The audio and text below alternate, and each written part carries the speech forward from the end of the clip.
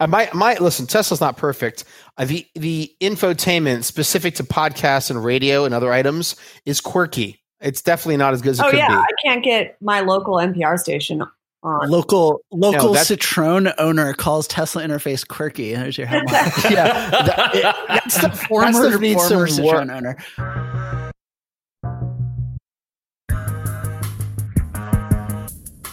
Hey, this is the Autonocast. I am Damon Lavrance. And I'm Kirsten Korosek, Senior Transportation Reporter with TechCrunch. I'm Ed Niedermeyer. I'm the author of Ludicrous, the Unvarnished Story of Tesla Motors. And I'm Alex Roy, occasionally from Argo AI, host of No Parking, and we'll just leave it at that. Ooh. I feel like you have a lot more titles that you could throw in there, but you're not. I read once that really important people just have a name and nothing else. So I'm just going to cut it off right there. You'll notice that Damon actually introduced himself with just a name, no title. So yeah. For those who are just checking in, Damon was the original founder of the Autonocast and remains a visionary to this day. He's shy, but it's a fact. You're far too kind as always. Now, did all of you folks see in the last couple of days, the actor John Krasinski launched a podcast it's a YouTube channel called Some Good News. Have you seen that? Mm-hmm. And I had to say I was charmed by it. And I think we need more of that, although I'd like it to be less cheesy. I want it to be some good news, but not too good. So this is what I resorted to, and it's become harder each day. But when I feel like I've been overwhelmed by COVID-19 news because I'm writing about it all day long, I have gone to Google and I will just type in what in my mind is the most distant town in the world. And I hit the news tab and I just want to see what their local news is. And so it's changed. Like, it was a joy to be like reading about the city council meeting about, allowing cows, or that sounds like so some of the best mental health reading. Yeah. Something mundane. But now, unfortunately, it's like impossible to find just any kind of normal, everyday type non-COVID-19 news. And I've searched far and wide. Every day gets a little bit more difficult. My version of this has been listening to a lot of country and Western music, which is not something I normally do at all. But there's something very calming and normal about it in a weird way. I don't know. There's just something about it that's just it's soothing and simple and because their songs are more depressing than. Yeah, you look at the news and it's a big, complicated and scary world out there, and it just gets reinforced every day, and it's nice to retreat. You just want to listen to about a guy that lost his truck and his dog, and simple problems. Yeah. Let me tell you something. I was considering, because I have a Tesla and I charge here at my secret bunker location. I was considering getting in the Tesla with, I have mountains of wipes. I've got 2 emergency N95 masks, as a final emergency. I sent the rest to my friend who's a nurse and a few to my daughter who's just in case. But I was thinking of taking the car and with a couple GoPros and doing a drive-through of Manhattan at night, driving past the hospital locations and see what's actually happening, because there's virtually no on the ground real video news happening in a lot of places. And I'm curious to see what's going on there. But before I went and did that, I saw a news story of some influencer from New York City with her husband and 5 or 6 kids who bought an RV and decided to leave New York a few days ago to escape. Right. And drive cross country. And they claimed that they were going to stay in the RV and never leave it. But they got a lot of hate mail. And you can tell they have not spent a lot of time RVing, because anybody who has knows, and I haven't done a lot, but I've done enough to know you do not stay in that freaking RV all the time. You have, if you think being stuck at home is bad, try being stuck in an RV. You have to get out. It's not better. Well, unless you brought firearms, if you had an RV full of food and you're driving with out of state plates anywhere, I would not assume the best outcomes. I don't know. A bunch of influencers broadcasting their location, with a stacks of cash and food in an RV just seems stupid. That seems like a bad idea. Yeah, my question to you guys is this. Is there something wrong with me driving to New York City with a GoPro for journalistic purposes if I stay in the vehicle to record what I see? But if you were to at the same time attempt to break a driving record of some kind, then that would be around NYC. Not that you've done that in the past. Maybe time for another one lap of Manhattan. It would be a good time to do it, but it would be actually a terribly irresponsible time. No, I mean, journalists are on the ground. I mean, we're all out if we're reporting like in hospitals and things like that. I guess my question would be like, what do you hope to get, or what do you think you're getting out of that? I mean, what do you, just to see how dead the streets are? Well, I'm actually curious to know what's actually happening in Manhattan now, and I've watched all the local news channels, and I can't see it. Like, I don't actually see it. I've anecdotally heard that the city, anyone with money has left the city, and that there is like a rise in street vandalism, and car break-ins for whomever's left cars in the street. I'm curious to see this for myself. It's funny you're bringing up driving long distances illegally, because I've received hundreds of emails from people who want to know if now is the right time to break the Cannonball Run record. And my old compatriot Ed Bolian, who broke my record, did a video last week called COVID Cannonball Run. But half the video is about whether or not he's upset about losing the record, which he did. And he doesn't really get into the mechanics of what it would take to go right now. And I have some thoughts. So put on your seatbelts right now. Okay. So I think that on one hand, it is absolutely the best time in American history since the advent of the motor car to go cross country to break the record. However, there are developing, even by the hour, stories of states that are pulling over cars with out-of-state plates. So I would not want to be in a vehicle with out-of-state plates, stopped for speeding by the one cop who's seen 12 Monkeys too many times, who assumes that I'm the guy from New York who's infected, trying to infect everyone else by cross-country. I would not want to be caught in a car with out-of-state plates this week. In a way, it's the worst week ever to do it for those who are caught. The best week, perhaps, if you want to avoid traffic. But I'm going to say to anyone who wants to do this that I think it's a very bad idea for two reasons. The first one is it's immoral no matter what. Part of the game is that every few years someone says it can't be done. Traffic gets worse. Someone goes across anyway and goes even faster by learning the patterns of American culture and society and roads.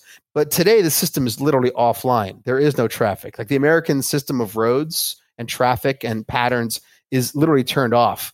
And so in a way, I would say it's cheating, but it's also, I think, against the spirit of the game.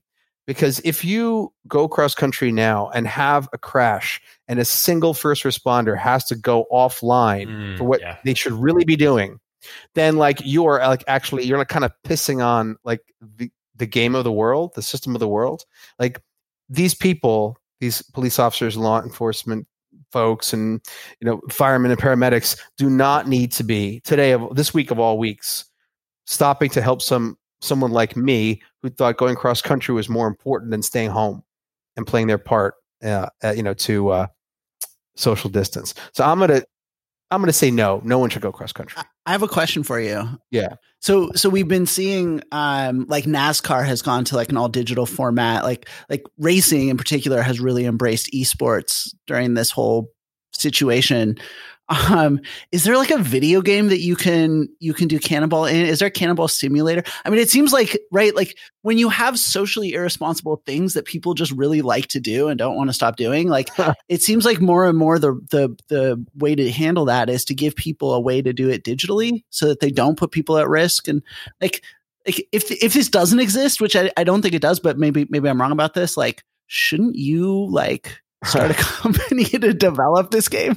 So there's a Need for Speed game that came out a few years ago called The Run, which is kind of that. And then there's a thing called The Crew, is another game, which is like an open driving world. I've never seen any of these games capture like the magic and fun of actually doing it. But like all crime, there's no crime like crime. An Alex Roy classic gem right there. Really, there's no crime like crime. Like, so, I mean, you can gamify crime. Like you can build Vegas, but there's always going to be someone who still wants to walk into the bank with a gun. Right. No, that's totally fair. No, GTA is only going to satisfy as many people. Well, the other thing too that I think is worth bringing up, and I've been like champing at the bit to get on the motorcycle for a ride the last week or two, just because I've got time, and obviously it's pretty good as far as social distancing goes. But my larger concern is just the fact that nobody's out there, but the cops are still out there, right? Their forces have not been reduced, at least here in California, and we're seeing reports of speeding incidents or speeding tickets going up, but also speeds going up. So I think just last week somebody was pulled for going like over 113 on 280 somewhere. Like, there's the chances of you actually being able to evade the police when they have when nobody else is on the road seems faulty at best. Yeah, you're not going to blend in. You're going to stand out. No, exactly. But also, I think that anytime that there is a lot of stress on first responders and law enforcement because of what's going on elsewhere, seeing someone blatantly break the law like that, you're not going to get a pass. Let's just put it that way. You're probably going to get it a little bit harder than you would have otherwise. But now would be the time to wear the doctor's disguise more than ever. Get the ambulance. Get Dom DeLuise. Yeah. Wow, that ambulance suddenly became a lot better as an idea. I think you should just stick with plan B and just stay in your undisclosed location and continue to convert your Model 3 into a technical for when things get really interesting. Right. By the way, my Morgan three-wheeler, which has been broken for 2 years, is currently at the Morgan mechanic. And I was told that I'm either going to pay for its repair or they're going to just throw it out. Maybe you should get it repaired. So I just paid to get it repaired in anticipation of selling it. And I'm wondering if I wear a full face helmet, if that's socially distanced enough to drive it through Manhattan. Oh, yeah. I mean, you're socially distancing if you've got a full helmet on and no one's around you. I think that that's fine. Mm. But the question is that going to be the third car of yours that sits in my garage? Because we've had two now. We should complete the trifecta. I feel like this is the Autonocast. Shouldn't we start talking about serious topics? Greetings, Autonocat Nation. Pardon the interruption. We know you're all anxious to hear the rest of the show, but we need a minute of your time. Actually, Kirsten, we need a few minutes. Okay, fine. Well, let's be clear. We don't need your time as much as your information. You might have heard that we have created a survey. Hold up. Let's provide some context here. What started as a fun side project has turned into something much bigger than we ever expected. And so it's time for us to grow up just a little. And to do that, we need to better understand our audience. We created a survey to do just that. The data fields are mostly optional, but the more you provide, the more you help. Importantly, we will never share your personal information with anyone. Filling out this survey is the most effective way to help us make this podcast everything it can be. So please take a few minutes to visit autonocast.com/survey and help us understand who you are and how we can improve. Thanks. So we were talking about how people have been responding to COVID-19. Some are holed up in a bunker. Others are planning illegal race across America. But then there are companies out there that are trying to respond and pivot in some way. And we've talked about this a couple times. This push more towards delivery. But one company, Wheels, is actually addressing, I think, something that is really going to be more about a post-COVID world than right now. Because right now, a lot of people have pulled back their usage of scooters altogether. But I've always said, and Ed and I have talked about this when we went on our jump bicycle ride that one time. The ride of the infamous sticky handle grips. So disgusting. Ew. Yeah. Ew. So gross. And at that time, I thought to myself, man, I just don't see how the company that figures out how to deal with the germaphobe sensation of this is going to win. And now, once we get through this, which I think we will, our behavior is going to change. And I've said this before on the show, the companies that can survive in the short term, if they don't change the way that they do business, will not survive in the long term. So right now, if companies can, they should be thinking about how human behavior is going to change. Our appetite for certain things is going to change, and our willingness or tolerance for design and how we use things like touchscreens and handlebars and shared devices is going to change. So wheels, Damon, you were following this story, right? Well, it was just one of those things that, I mean, anything that claims to do any kind of self-cleaning, I'm really kind of intrigued by, particularly, you know, as we talked about, like the sharing economy and autonomy and everything else that goes along with that. But yeah, so I think it's a company called Nanoseptic. Yeah. And basically, apparently the system uses some kind of what are called nanocrystals that are powered by light. And they create some kind of oxidation reaction that's supposed to be stronger than bleach. So it basically, the sunlight hits it and magic happens and it removes all of these different bacteria and such, which is kind of mind blowing. I'm really interested in kind of like how it could be deployed at scale, obviously. And then really how effective it is. I mean, I've been on the Nanotech website and they make a lot of claims. I'm really interested to kind of see how it really holds up. More than do we know anything about the cost of this? Because obviously that's an issue in this space. Oh God. Yeah, no, I was going to say, I'm sure but I think the other thing too with them is they've also have a different pricing structure than say a lot of other of the like kind of grab it and go kind of thing. I think they're more on a subscription basis, so that might defer the cost overall. But yeah, it doesn't. They haven't announced what the cost per bike is or anything like that. But no, I mean, I think we talked about this before, but like my first like scooter experience, finally I got on one despite living in the Bay Area, was down in LA last year for the auto show and loved every second of it. But every time I put my hands on those handlebars, I just thought, I need to find hand sanitizer as soon as I get done with this ride.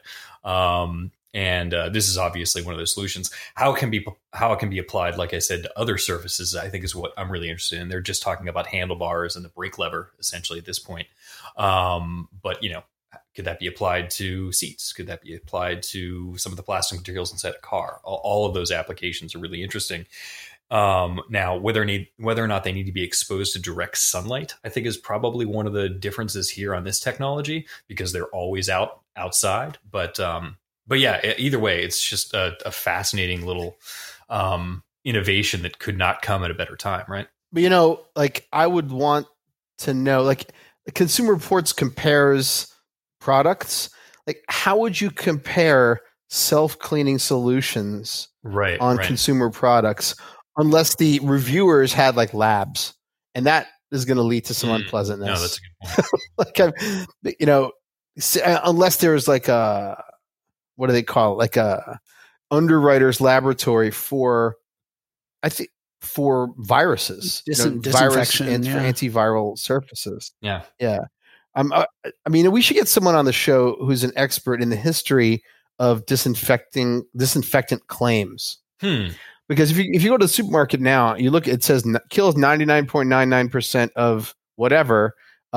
I don't know. What is that 0.1% of bacteria and viruses? Yeah. Yeah. Because as consumers are more interested in perception than reality, because they don't want to know the reality. So whatever that threshold is, I'd like to learn more about it. But yeah, I'm surprised we haven't seen more announcements like this, because I mean, we know that there are antimicrobial, materials. We know that there are various things. I mean, it could even be as simple as, you spend a couple bucks per unit, which I know, like, given the economics of scooters and stuff, is still tough, but still in this environment, if you came out and said, look, every Bird or Lime or whatever, we're just putting a little container of Purell on it, that's just sort of, it's funny. I mean, I've always kept Purell in my car because we go camping and sometimes we have to use gross bathrooms or whatever. And we just always like to have it. And now we feel super prepared. Like that would be a really cheap way to address this. Like, I know there's a little bit of a shortage, but I'm just surprised we haven't seen that happening. And frankly, I think it's probably because, and this is like so much of what's going on right now is, and I know we've talked about this before on the show, but like, yes, COVID-19 is a huge thing. Yes, it's changing a lot of things, but it's also, there's been a lot of shakeout waiting to happen in mobility, in autonomy and in micromobility and a lot of other things. And I think that, one of the reasons we're not seeing more of this happening is that the unit economics are under severe pressure in micromobility right now. And even adding $1 or $2 in cost per unit at a time when I know Lime right now, we've seen headlines, they're trying to raise cash right now. They're pulling out of cities. Bird is in deep trouble. I mean, these companies are in trouble. And so even adding the cost of like zip tying some Purell or some sanitary wipes to each scooter, even that they can't really pull off. Well, and also, but that comes down to that automated versus human touch factor. Like zip tying Purell seems like an easy fit, but it also requires a human being to do that, maintain it. And we all know what happens. You go and you pick up the scooter and it doesn't have that. And it just has some like empty bottle that looks gross hanging there. It's again, another reason not to use that service. So the companies that figure out automated ways to do things are going to be the companies that potentially, all things being equal, like as long as the rest of their business is sound and they're not, incredibly leveraged and all this other stuff, that could help attract people to seek out those products over, a Lime or a Bird, for example. But I think that just even having a non-automated solution would make some difference. And right now, I think it's everybody is in retreat in micromobility that even something minor and low cost like that would make some difference. Sure, it's not a long-term sustainable solution, but it would make some difference. When I go to the grocery store, the fact that there's now a big thing of disinfectant wipes right at the entrance, that makes a difference. Like even if it's just psychological, it makes a difference. And of course, theft is always going to be a problem in shared micromobility. Not anymore. Well, the other thing that I'm kind of interested in about this coding, and again, we've seen, like, I remember covering this stuff like 4 or 5 years ago. I'm really interested when it's going to be applied to like phones, because, as we all know, our phones are disgusting. And, touchscreens in general are kind of disgusting. Actually, on the touchscreen topic, that actually is actually a good segue to this report that came out from Autocar, was it? I think. Yeah. About, Honda is now looking to remove touchscreen controls from their cars. Not because of COVID-19. Not because of COVID-19, but again, it's one of those things that kind of wraps everything together, right? Well, the timing could end up being very fortuitous. Could end up working out. I think that the way, again, I don't think we fully appreciate the way human behavior is going to change as a result of, depending on how long this stretches and how we want to use certain products. And to me, it's either going to go even more technologically advanced. So Ed and I have both seen this example of this haptic touchless screen where your hand is off the screen, but you can touch it. So it's either going to go that direction and fully automated, or it's going to go completely the other direction, which is no touch screen at all. Ed, you were the one who actually had a lot of conversation on Twitter about this, specifically around Honda. So can you give us sort of the lowdown? Yeah, so I just posted the link on Twitter, and I was just blown away by how it just touched off a ton more interest than I could have possibly expected. We've had this thing happening for the last few years, well, really for the last almost decade now, since the Model S came out. The idea of really having everything on one screen in a car. Clearly, we've seen that there is, if nothing else, something aesthetic that happens there where people are like, this is the future. It looks more like a smartphone. It feels more like a smartphone. Don't really question whether or not cars are or should be different than smartphones. And this is like that wave rolling back. I feel like that's what I'm seeing on Twitter anyway. And it's not just my followers either. So it's not like just Tesla haters. It's just like it's been going all over and getting a lot of people from a lot of different backgrounds really excited, because basically what Honda said was, this is a UI issue. Right. So like it's just on the Honda Jazz right now, which is the Fit in this country, the new version of that.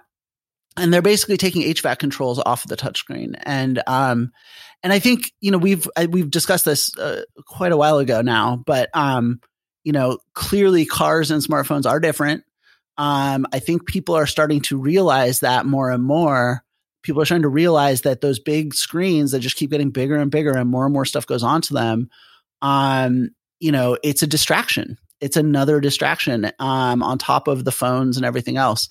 And, it's fascinating to see like how much backlash there is against that, and how much people do seem to get that, a car and the way you interact with it and the way you use it and the risk factors involved with it actually create a very different set of incentives than those that guide phone design and phone UI. Alex, I'm very interested in what you have to say about this, because you drive a Tesla and all of the HVAC is on the screen. Okay, so my Tesla hating troll friend, Ed, here's what I have to say about that. Nothing is binary, because one can design a touchscreen well or poorly. One can also design buttons well or poorly. So the real question is, does an optimally designed touchscreen, is that more distracting and less safe than an optimally designed button interface? There's probably a wonderful hybrid, scenario, but I've never seen it. So under this question, are you saying that the Tesla Model 3 interface is good? I actually think the Tesla interface, it's the best screen interface I've ever seen. Is it totally optimal? No, because I think that the best screen interface would still have a very simple cluster over the steering wheel, and which the Model 3 does not have. So I would also say that Tesla has an advantage over other companies in that the voice commands in a Tesla are extraordinarily good, especially the navigation voice commands are extraordinarily good. I've never seen another car that could touch it for voice command. So the voice command plus screen in a Tesla is generally better than most solutions I've seen in other cars. And I haven't, I like to say I've driven everything, but this space is evolving rapidly. Now, going the other way, if you get into almost any brand new Mazda, you have a wonderfully simple, dial and button interface. They've really stripped it.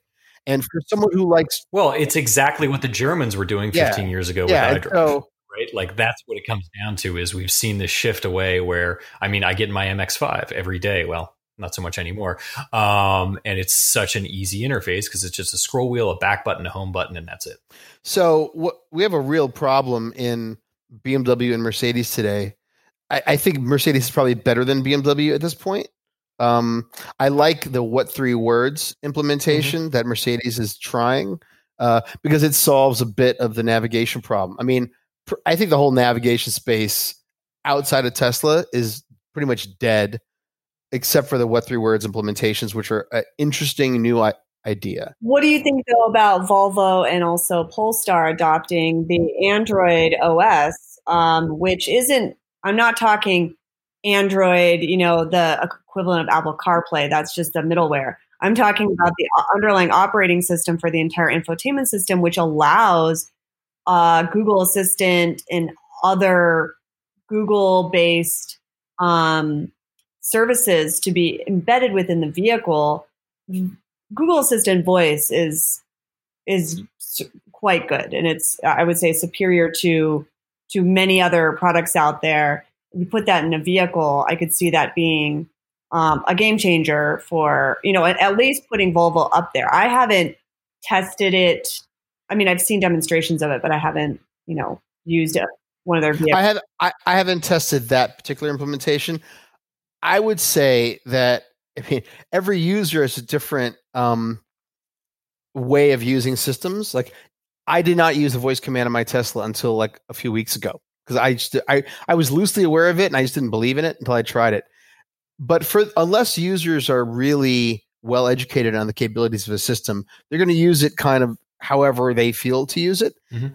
So unless a system is designed holistically, like the platform, the voice controls, and the UI of the screen are designed from ground up in harmony with the physical buttons in a car, there probably isn't like a blanket judgment to be made about how effective they're going to be. I mean, I think that's what Volvo and now Polestar is gunning for.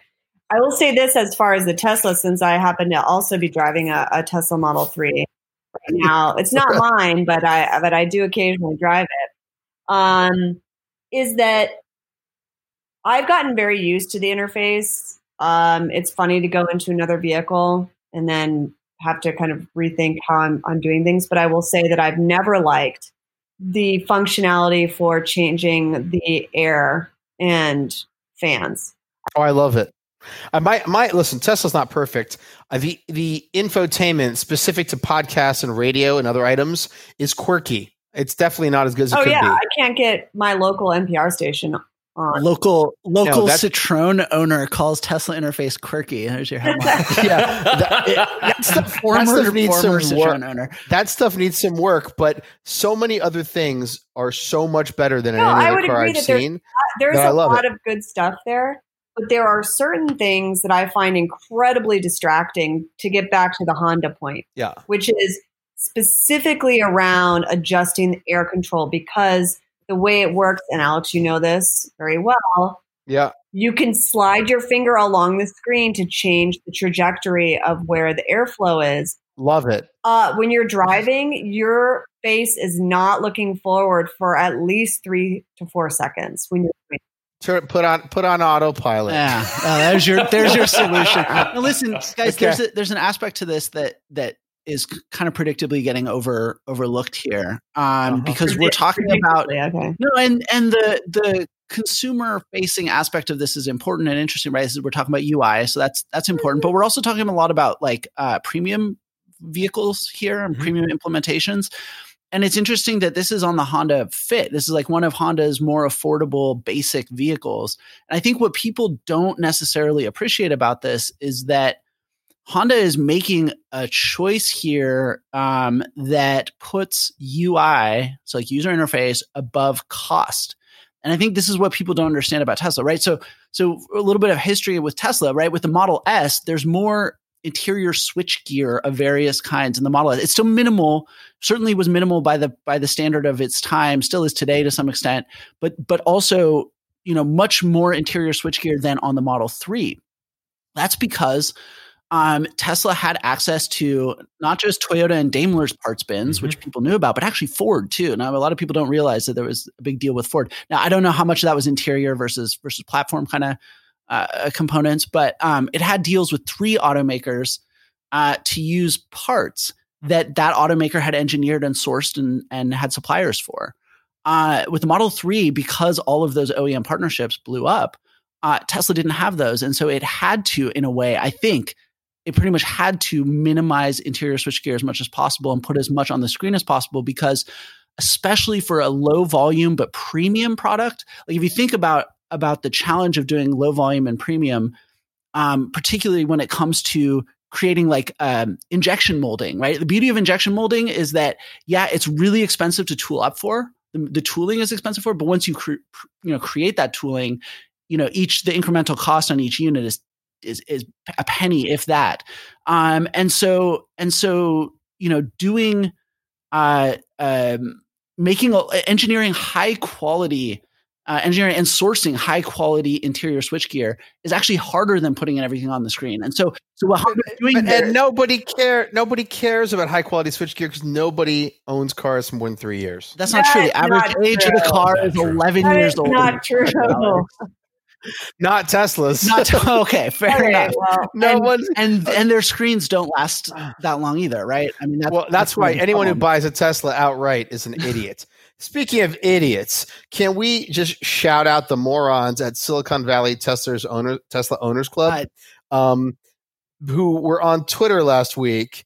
It was my friend from Out of Spec Motoring put up a video of a Model Y fording about half an inch of water. Hey, it was like 2 inches, Alex. It might have been here. A whole 2 inches. There was less fording and off-roading going on than when I drove my Morgan 3-wheeler cross country on the interstate. And that video blew up. And then the ratio on that video did it blow up because it was being mocked, or did it blow up because people thought it was so great? Well, it would appear that the idiots at the Silicon Valley Tesla Owners Club decided to re-promote it as like a great victory for off-roading and asked people to share their experiences. And then the mockery began. There is something peculiar happening in the Tesla fan clubs where they seem to be about 50 years behind the rest of the automotive community in learning the magic of cars. There was something really amusing but pathetic about there's also the farm things. Field one, which I thought the best response was it was supposedly showing off-roading on this what looked like kind of a farm field, and someone tweeted, that's the parking lot at your local state fair. I mean, yeah, it was Joe Johnson. Yeah. That was classic. By the way, quick question. What's the ride height difference, by the way, between the 3 and the Y? Do you guys know offhand? Maybe I have a breakdown. It can't be much. It's not by much. It's not. It's not much. This kind of raises a really fascinating thing about the Model Y, which and by the way, I mean, I will say thank you to Silicon Valley Tesla owners and all them. These videos and the responses to them have made my quarantine so much better. But but seriously though, like what's fascinating about the Model Y is that, and I was talking about this on Twitter as well with some folks. But like it's Tesla's most rational car, right? They just took the Model 3. They say it's like 86% parts sharing, but I mean, it looks like it's like 96. It's a very mild thing. Some people say it's what the Model 3 should have been in the first place. It's a way to boost margins and boost volume on an existing vehicle. Really, Tesla has never done that before. They've never made a car and then made a very rational, from a business perspective, sort of crossover variant of it. And what's fascinating about it is that like, it's just so out of touch with how Tesla operates. And the way I was sort of illustrating, but in a good way. No, exactly. From a business perspective, in a good way. But like Elon Musk has already been out to Nobu, in his Cybertruck, and I think it's so cool. I don't think I've ever seen Elon Musk talk excitedly about the Model Y, like talk about driving it. I don't think he's been seen driving it. I might be wrong about this. Like he may have, I assume he's done some testing on it, but like, it's just not exciting to him. And I think it just brings up a really fascinating, contradiction at the heart of Tesla, which is that like everyone likes the fact that like it's Elon Musk's, dream factory where he comes up with this wild, exciting, fun, cool stuff. But then also like their stock is super high. And so they kind of need to like at least pretend like they're making money. It's still pretty freaking high. And so it's like, is this company about making money? Or is it not? And the Model Y really gets to the heart of that. And if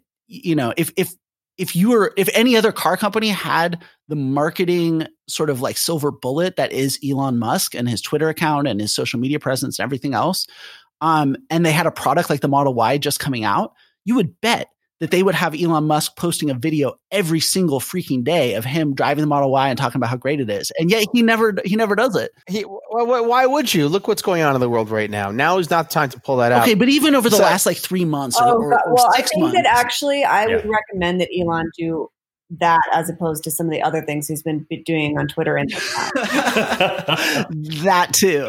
Very fair. By the way, guys, I got to tell you, I think the Model Y is genius, and I think when this quarantine ends, Tesla's going to kill it. I don't own any Tesla stock, but I think this is going to go. I think the stock's going to go absolutely berserk when the quarantine lifts. They start delivering more of these cars. So but again, like maybe it's just so out of touch with Tesla's brand and values, and like it's boring. It's the most boring Tesla ever made. Yeah, exactly. It's going to sell like hotcakes. No, because it's not like because unfortunately, boring cars have to have that other thing that makes them worthwhile, which is like Toyotas, right? Like Toyotas have always been boring cars, but they're also insanely reliable and cheap to fix and easy to own. Well, and so this is going to have all the downsides of a Tesla, which is like saying all the downsides of a Land Rover. Ed, you're just reaching now. You're just grasping at straws. I'm just pointing out that they've created a situation in which doing the rational thing from a business perspective, it creates weird contradictions. Like it's an interesting situation for a car company to be in. You're forgetting one thing though, and is that the Tesla fan isn't necessarily rational, and that they're going to jump on and promote essentially any product that comes out from Tesla. So now that doesn't necessarily boost global sales enough, but I think that there is just, if you look at the difference between how forgiving Tesla fans have been with those vehicles, I agree with Alex for different reasons that the Model Y will likely sell quite well. Well, you guys don't. I don't know about hotcakes. You guys don't read the forums, so you don't realize that actually they're becoming a lot less forgiving every single day.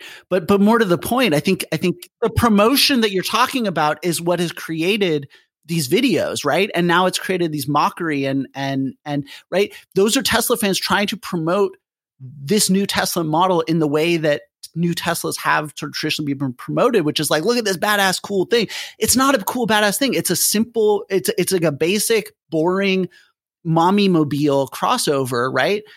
It doesn't lend itself to it doesn't need to be a good off-roader. That's kind of my point here is that it wasn't designed to be an off-roader because nobody who buys crossovers buys them to go off-roading. They buy them to take their kids to school, right? But how do you promote a Tesla that is just a vehicle that's meant to take kids to school? Like there's no game plan for it. They're in uncharted territory here.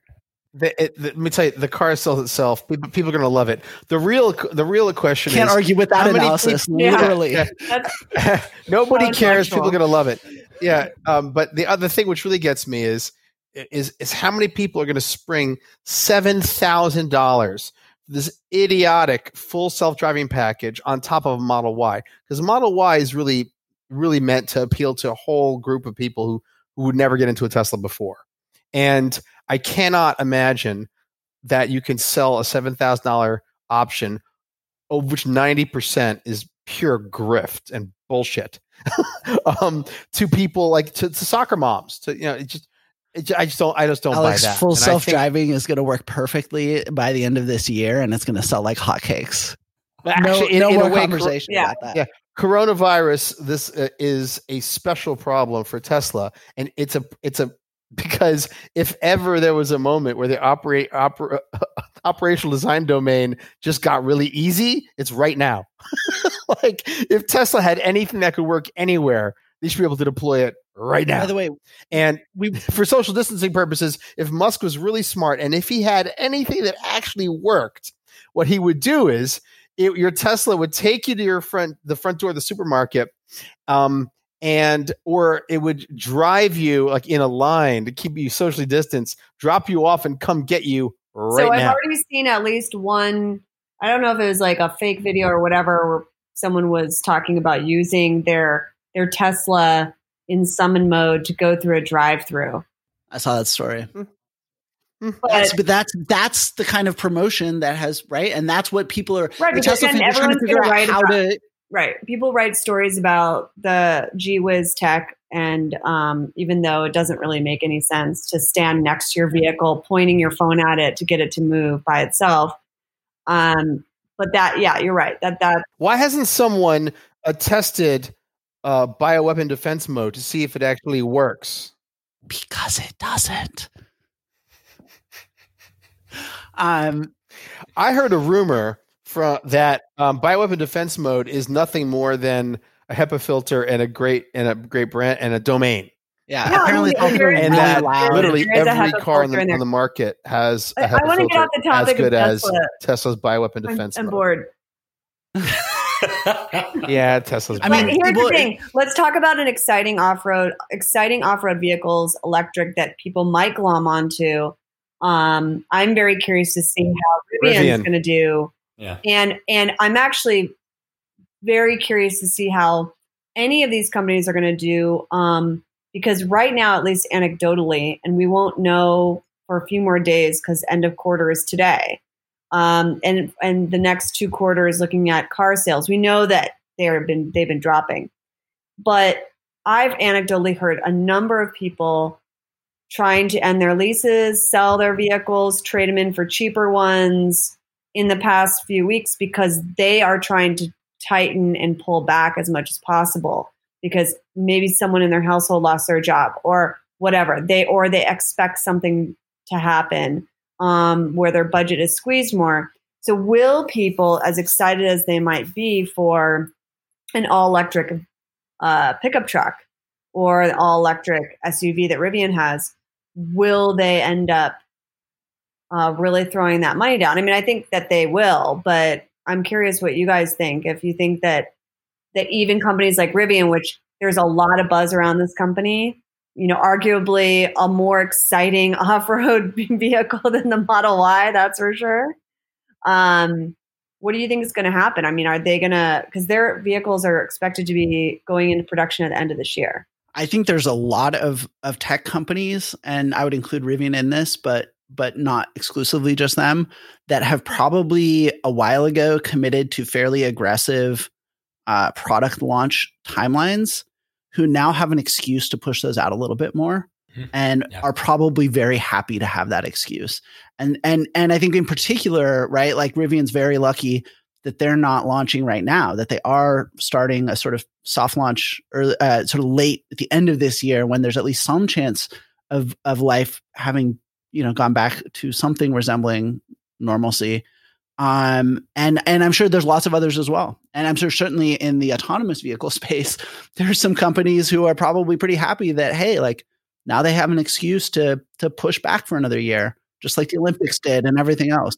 If they have enough runway. If they can weather the storm, which is that's the question we're concerned about. Yeah. Yeah. And so like we were talking about micromobility companies being really crunched for cash right now, the automakers, which by the way, and if they get into trouble, that's going to trickle down to the AV companies and a lot of other companies that they've invested in and partnered with. A lot of them can probably make it to about October. Right now, there are no car factories operating in the US apparently. And they can furlough their workers, but there are still a lot of fixed costs, even in a totally non-operating automaker. And even though their balance books are much better than they were in 2008, in a lot of ways, they're much better positioned. Gas is cheap and it's going to stay cheap. There's a lot of things going for the car business right now that weren't in 2008.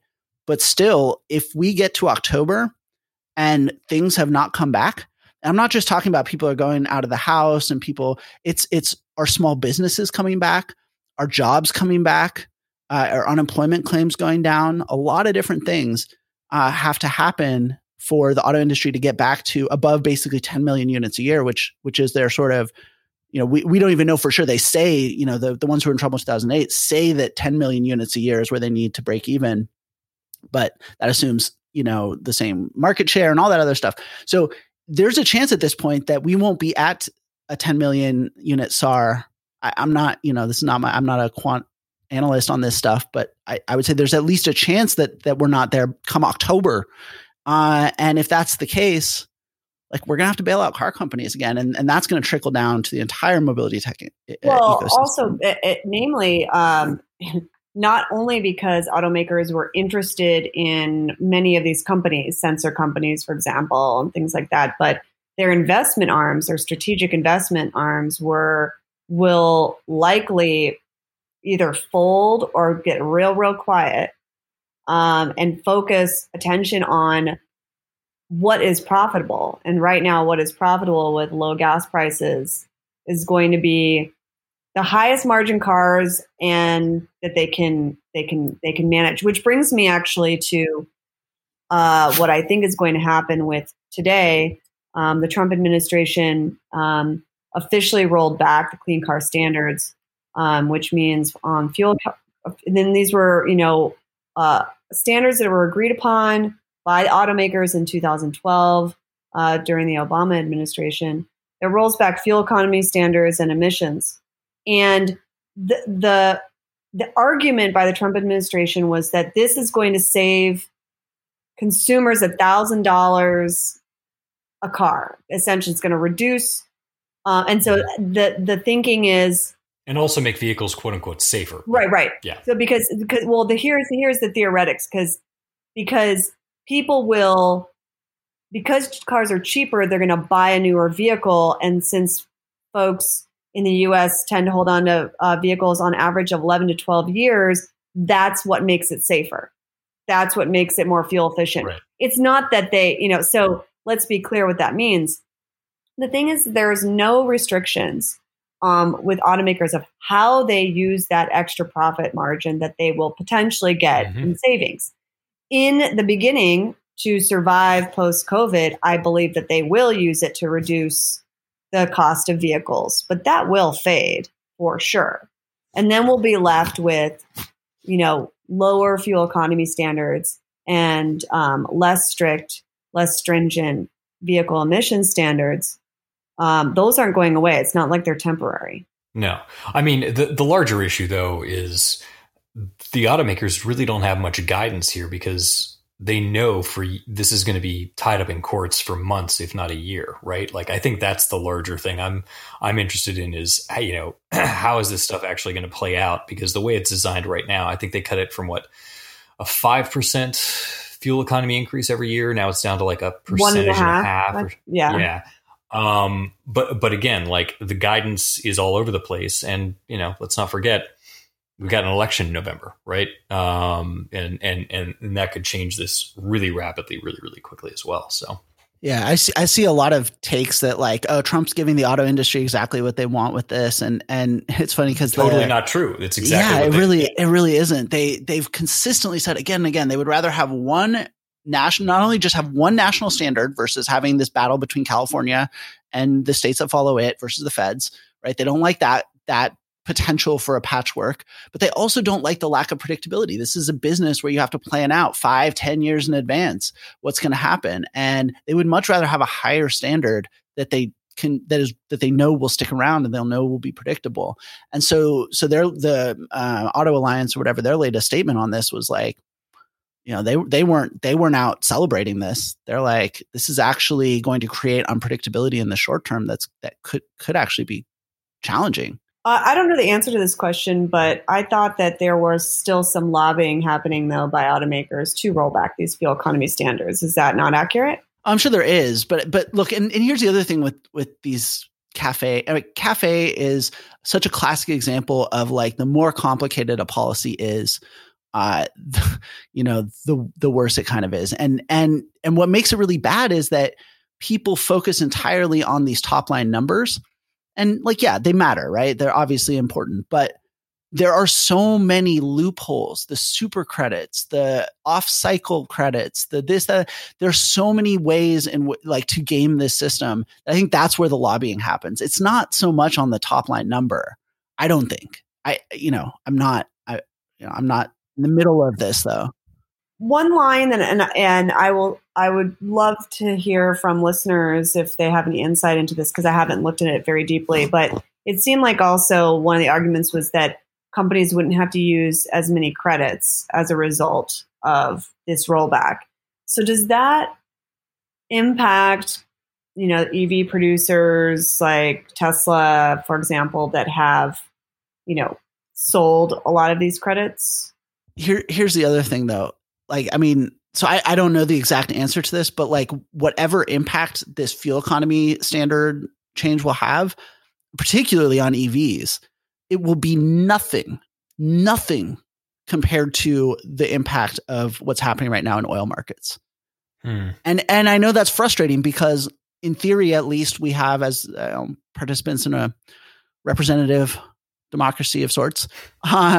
We in theory have some ability to affect or lobby or influence policy, whereas with markets, we don't really have as much of that power. But right now, what's happening in the oil market is so dramatic and looks like it's going to stick around for so long. Like that's, if anything, kills off the shift to EVs, which is already, by the way, not as in evidence in the numbers as it is in people giving keynote addresses. So honestly, if you're an environmentalist, that's the concern. And again, I understand why people want to focus on the policy because there's a chance to change that. But it's twofold though, because back many years ago when I was an energy reporter, it was always the coupling of the carrot and stick.